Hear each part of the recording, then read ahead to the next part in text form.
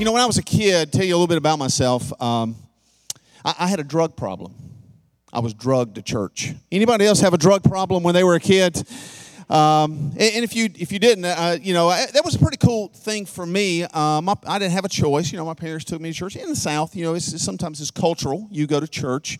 But on the backside of that, there's always a story. My dad, he had a drinking problem. He was an alcoholic my whole life growing up. He eventually came to faith in Jesus, and God delivered him from alcoholism, and he passed away a few years ago. My mom, she has always struggled with anxiety.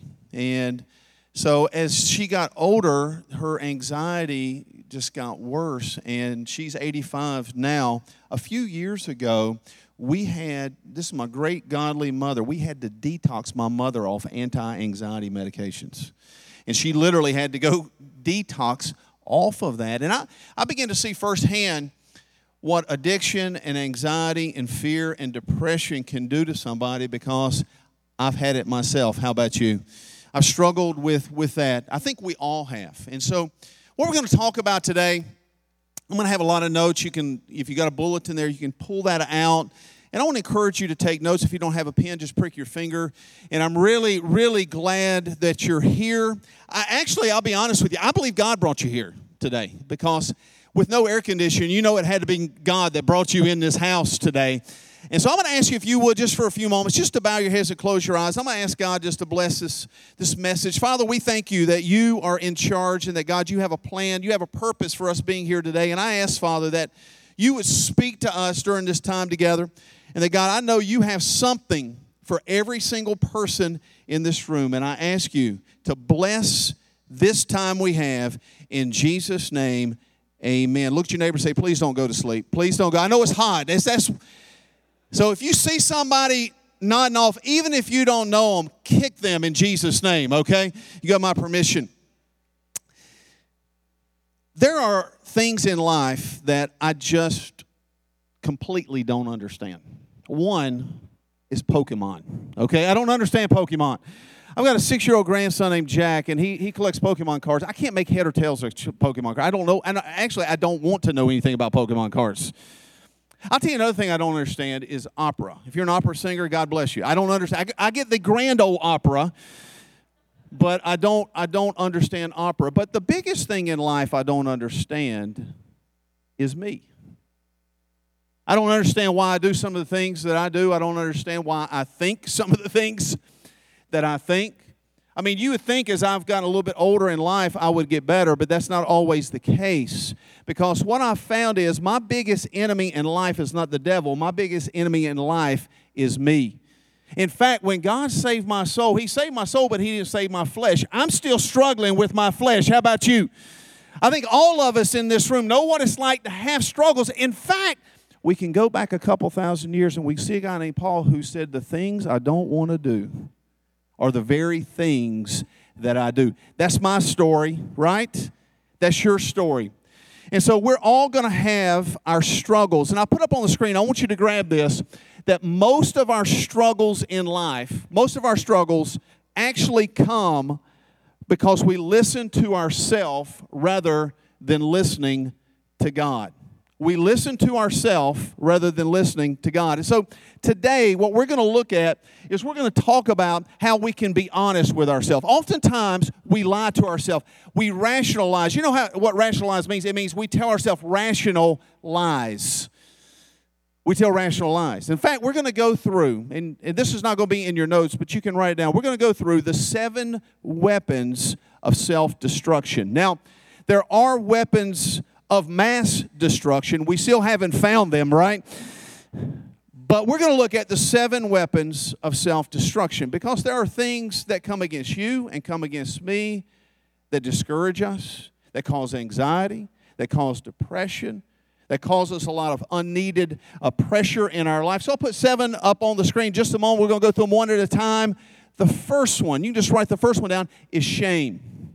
The first one is shame. I believe you can't be full of joy and full of shame at the same time. You can't be full of joy and full of shame at the same time. When you feel shame, when you've got guilt, you've got remorse, it robs you of happiness. That's not God's plan for your life. In fact, Jesus went to the cross to take away your shame. The first weapon of self-destruction is shame. Number two, the second one is uncontrollable thoughts. Uncontrollable thoughts. If we don't learn to control our thoughts, our life is going to get out of control. I want you to grab this. In fact, you can write this down. One of the things that I've learned in life is what captures your attention captures you. What captures your attention captures you. Let me take it a step further. What captures your attention captures your emotions. So we have to be careful what we think, because the Bible tells us, as a man thinks, so is he. I may not be what I think I am, but as I think, I am. Uncontrollable thoughts. When our thoughts get out of control, our life gets out of control. Number three, this one's huge too, y'all, is compulsions. Compulsions are those inner drives. Those things that we know, I shouldn't be looking at this. I shouldn't be doing this. This is not healthy. This is not good. I just can't stop. It's a compulsion. We all have them. It's a weapon of self-destruction. Number four is fear. Fear will limit your life. Fear will rob you of purpose. It'll rob you of your potential. I don't know if you know the acronym for fear is false evidence appearing real. It does feel real. Fear is a weapon of self-destruction. Number five is hopelessness. Hopelessness will cause you to throw in the towel. You throw in the towel on your hopes, on your career, on your dreams. Ultimately, if you get hopeless enough, you may even end your own life. It's a weapon of self-destruction. Another one is bitterness. Bitterness. There's nothing healthy in hate. There's no goodness in a grudge. And all it does is make you miserable. Doesn't solve the past. Doesn't do anything for the future. All it does is make me miserable. And by the way, everybody around me today. And lastly, the seventh weapon of self-destruction is insecurity. Now, we got to deal with this one. Because if we don't get a grip on security, we'll become a poser. And the only people impressed with posers are other posers. The only people impressed with fakers are other fakers. So, one of the things we're going to look at today is how we can overcome. If you've got a Bible, you can turn with me to Romans chapter 8. Because that's really where we're going to look at the 7 habits to overcome the 7 weapons of self-destruction. I had a guy tell me recently, Pastor Dick, I'm trying to overcome. He told me what he's trying to overcome. He said, I've tried and failed. He said, so I'm going to try something different. This is what the gentleman told me. He said, I'm going to get hypnotized. I said, really? I was just curious, how much is that going to cost? $1,500. Come on, everybody, $1,500. I said, brother, I knew this guy pretty well. I said, brother, you're wasting your money. You're wasting your money. You could get a nice sleeve for $1,500. You know what I'm saying? So we're going to look today in Romans chapter 8, which I consider one of the greatest chapters in all the Bible. In fact, they did a survey of these great theologians, and they asked them if they were on a deserted island and only could have one chapter of the Bible, what would that chapter be? You know, overwhelmingly, it was Romans chapter 8. Because I believe Romans chapter 8 today, for you and I, are going to help us have some keys to overcome those weapons of self-destruction. So what are those keys? Let's look at it. Number one, the first key is this: I must preach the gospel to myself. I must preach the gospel to myself. That really is a starting point. As a follower of Jesus, we all can still struggle with shame and guilt and remorse and bitterness. But then we read Romans chapter 8, Ken, and verse 1 that says this. Let's read this out loud together. So now there is no condemnation for those who belong to Christ Jesus. Somebody put their hands together for that verse. That's a great verse, y'all. That's an amazing verse. You know what that means? That means He paid your time, paid for your crime. And actually, when you begin to look at it, you begin to see it doesn't matter what you did 5 years ago or what you're going to do 5 years from now. Jesus paid it all.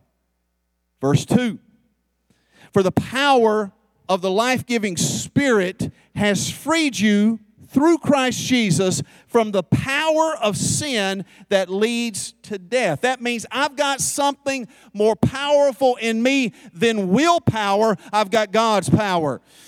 I've got a new sheriff in town. Verse 3, the law of Moses could not save us because of our sinful nature.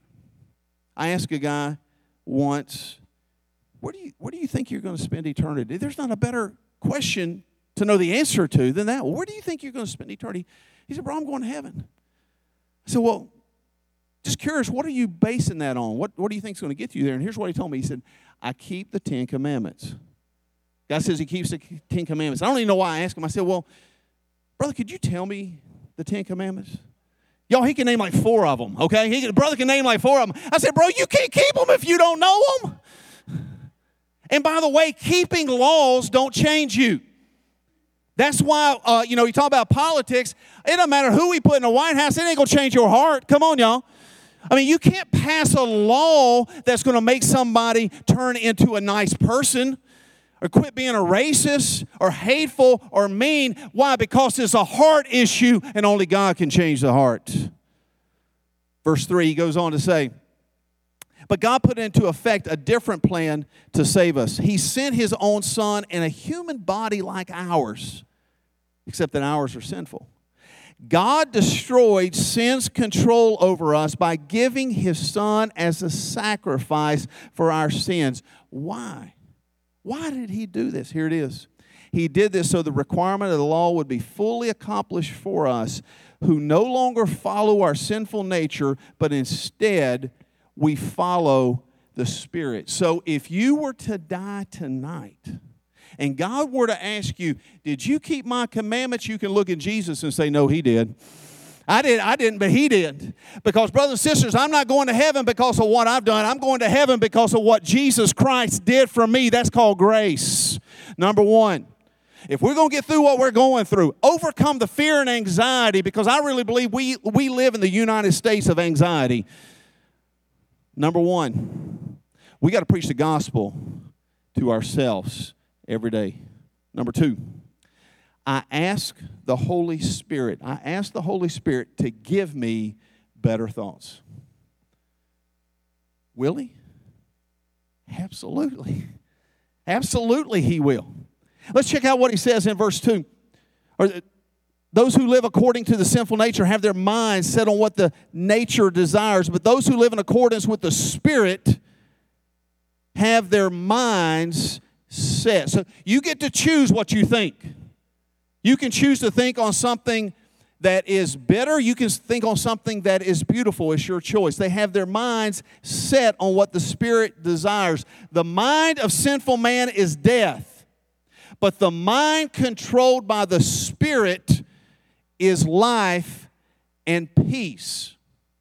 What do I call it? I call that the principle of replacement. I put up on the screen, if you want to change something in your life, you don't resist it, you replace it.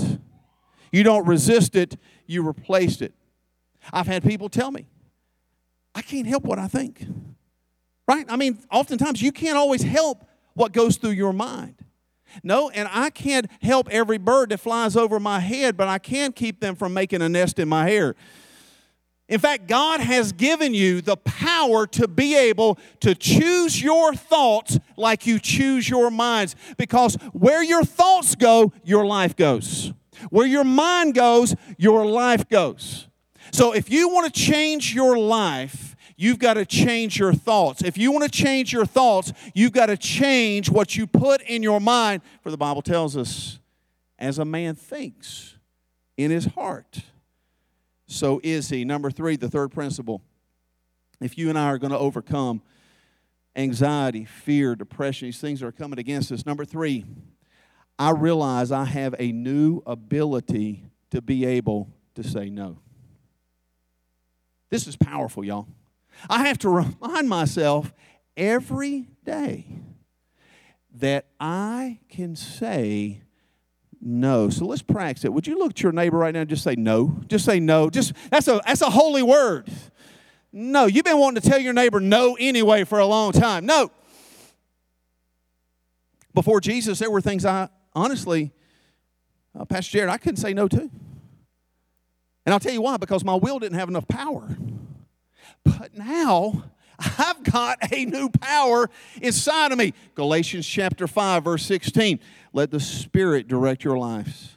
And here it is, y'all. And you will not satisfy the desires of your old human nature. Do I have the same temptations that I did when I was 21 years old? You better believe I do. Do I have the same compulsions and tendencies towards sin as I did when I was 27 years old? You better believe I do, but I've got a new power in me. Well, Pastor, this desire I have is just natural, right? So it can't be bad if it's natural. Look at me, y'all. I've got a natural desire. I'm from the South. I've got a natural desire to eat a bucket of chicken. That's still not good. I mean, arsenic is natural, all right? But you don't need to drink it. Just because it's natural doesn't mean it's good. God has set me free from my compulsions. I have, and I'm not glorifying myself, I have a new ability through the power of the Holy Spirit to say no to the things that are destructive in my life. Number 4, I hope this is helping you today. I need to turn my thoughts to God when I am afraid. This is key, particularly when we're struggling with anxiety and fear, because they're kissing cousins. Number 4, I need to turn my thoughts to God when I am afraid. Romans chapter 8, in verse 14 to 16 says this: those who are led by God's Spirit are God's children. For the Spirit that God has given you does not make you slaves and cause you to be afraid. Instead, the Spirit makes you God's children, and by the Spirit's power, we cry out to God, Father, my Father. God's Spirit joins Himself to our spirits to declare that we are God's children. I'm telling you, that verse gets me happy. I'm about to do a backflip up here, y'all. When our kids were little, my son Noah's here with me today, they get spooked. You know, particularly when we watch a horror movie. Do not watch Pet Sematary when you're 7 years old. Okay, don't do that. That's not kosher. But I'd hear them sometimes in the middle of the night cry out after watching a horror movie, "Daddy, Daddy!" That's exactly what we need to cry out when we're afraid. In fact, I put up on the screen, I want you to grab this, write this down. Stop focusing on your fear. Start focusing on your Father. Remember what I told you? Whatever captures your attention captures you. Stop focusing on your fear and start focusing on your Father. That's the secret sauce. One of the biggest challenges, one of the biggest fears we have is losing control. Now, I can tell you as I've gotten a little bit of age on me, I'm not going to tell you my age, but I do have a AARP card. But as I get a little bit older, one of the things I begin to understand is this: to be honest with you, we don't control squat. Just ask the folks who lost power last night in New York City, right? We don't control squat. And when we begin to feel like my life is getting out of control, here's what happens next. We look in the mirror and we think to ourselves, I feel like I'm going crazy. So I need some help in here because I'm going to raise my hand. Anybody in the house ever felt like they're going crazy? Come on, don't make me feel alone in here. Thank you. The rest of you may be crazy, okay? Because all of us in this house have felt like we're going crazy. Now, I got good news for you, and the good news is this. And I want you to write this down. I'm not crazy, I'm broken. I'm not crazy, I'm broken. Jared's broken, Ken's broken, I'm broken, the person sitting next to you, we're broken. This world's broken.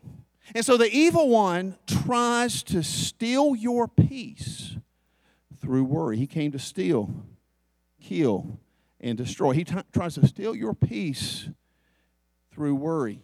Worry is assuming responsibility that God never intended for you to have. I got to trust that my Father has everything under control. Number 5, focus on the long term and not on the short term. Focus on the long term, not the short term. There's a very famous study from Harvard University that says the longer term your thinking is, the longer you think out, the more successful you're going to be. Now, we know that with retirement. We know that with other things in our life. But as a follower of Jesus, we do long-term thinking. You know what it's called? It's called eternity. We live with eternity in mind. I took a philosophy class in college. I think I got a C- on it. But one thing I learned in that class is this. Here's Philosophy 101. I'll save you the money. Here's what the purpose of life is. Life is preparation for eternity. Life is preparation for eternity. Brother and sister, you were created in the image of God. You can't stop existing any more than God himself will stop existing. We're going to live somewhere endless, dateless, timeless. So what you do with your one and only life, it really does matter. This is training camp. This is boot camp. I don't know if you realize this or not. This ain't heaven. I know that's not good English. That's Southern talk right there. This ain't heaven. This is earth. This is where God put us. You're going to go through some challenges in life. Check out what the Bible says in Romans 8, verse 17 and 18. For if we share Christ's suffering, we will also share his glory. I consider that what we suffer at this present time cannot be compared at all with the glory that's going to be revealed in us. I got news for you. You're not taking your car to heaven. I don't know how many people own a car, but you're not taking it to heaven. You're not taking your clothes. You're not taking your career. You're taking one thing to heaven, your character. Come on, y'all. We're taking our character to heaven. So what God does is he works on us now on our character. God is more interested in making me a man of God than he is making me comfortable. He's more interested in my character than my career development. This is boot camp. I need some help now. We know when we go to the gym, they always tell us, help me, no pain. That's true in life. God is working on us, which brings me to number 6. Remind myself that God is good and God is in control. If I'm going to overcome fear, anxiety, worry, all these things, y'all, that really paralyze me, I've got to remind myself that God is good and God is in control. And really what this breaks me free from is bitterness. It breaks me free from bitterness. One of the places where we can find ourselves really begin to shrink into fear and insecurity and bitterness is on Instagram and on Facebook. Just Google sometime Instagram depression, Facebook depression. It's real because we got to understand something. When you're going on social media, you're looking at their highlight reel and you're living your blooper reel. Right? So it's easy to look and say, wow, look at all they're doing and look at all they've got, and look how nice they look, and you look in the mirror and you don't like what you see, and then we say these words to ourselves, life is not fair. You're exactly right. Life is not fair. Life is broken. In fact, I put up on the screen, I want you to grab this. Pain in your life is not optional. Misery is. Suffering in your life is not optional. Bitterness is. Life is not easy. Look at your neighbor and say, life's not easy. Just go ahead and remind them, life's not easy. Life's not easy. You've got to remind yourself every day that God cares about me. God cares about me. In fact, it says this in verse 32. You need to read Romans 8 this week. Since God did not spare even his own son, but gave him up for us all, won't God, who gave up Christ, also give us everything else? If God would give his son for you, don't you think he's going to take care of your college debt? Hey, thank you, sister. Thank you. Thank you. Don't you think he's going to take care of your relationship issues and your anxiety? There's no big problem to God. It's all small potatoes. And lastly, The seventh one deals with insecurity. I've got to trust that God will never stop loving me. That's powerful when you think about it. Because let's be honest.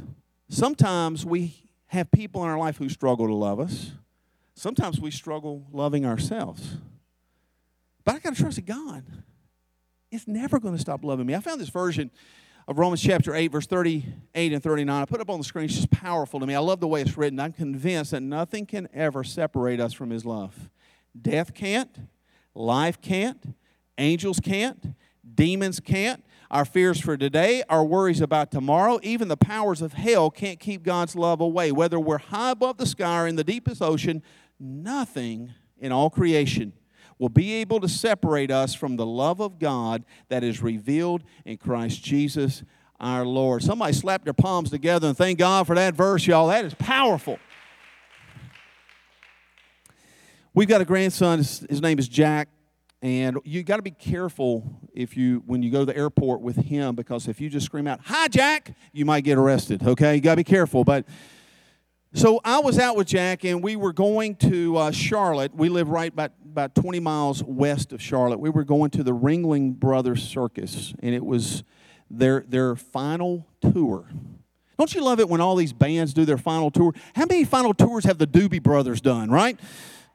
I mean, it just blows my mind. Ringling Brothers is not finished, okay? They're just going to rebrand and take more of our money. But that's how they got me. Final tour. Well, we got to take our grandson.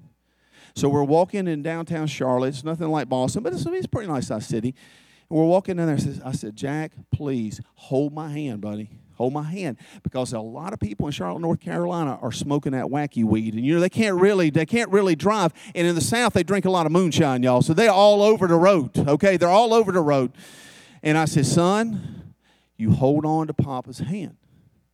Because these people crazy out here. And so we're walking, and we're walking along. And I noticed he was really gripping my hand. But can I tell you something, Jared? He wasn't holding my hand. I was holding his hand. Sometimes we think, I'm just going to hold on to God. Hey, I would encourage you to do that. But even better yet, you need to realize God's holding on to you. God's holding on to you. Let's put our hands together and thank God He's holding on to you. You're not just holding on to Him. Baby, He's holding on to you. And did you know that Jesus made a promise? I thank God for this promise. And nothing can pluck you out of my hand. Nothing can pluck you out of my hand. The good news, brothers and sisters, if you're struggling with fear, insecurity, if you're going through anxiety, I want to guarantee you this, that Almighty God is holding your hand.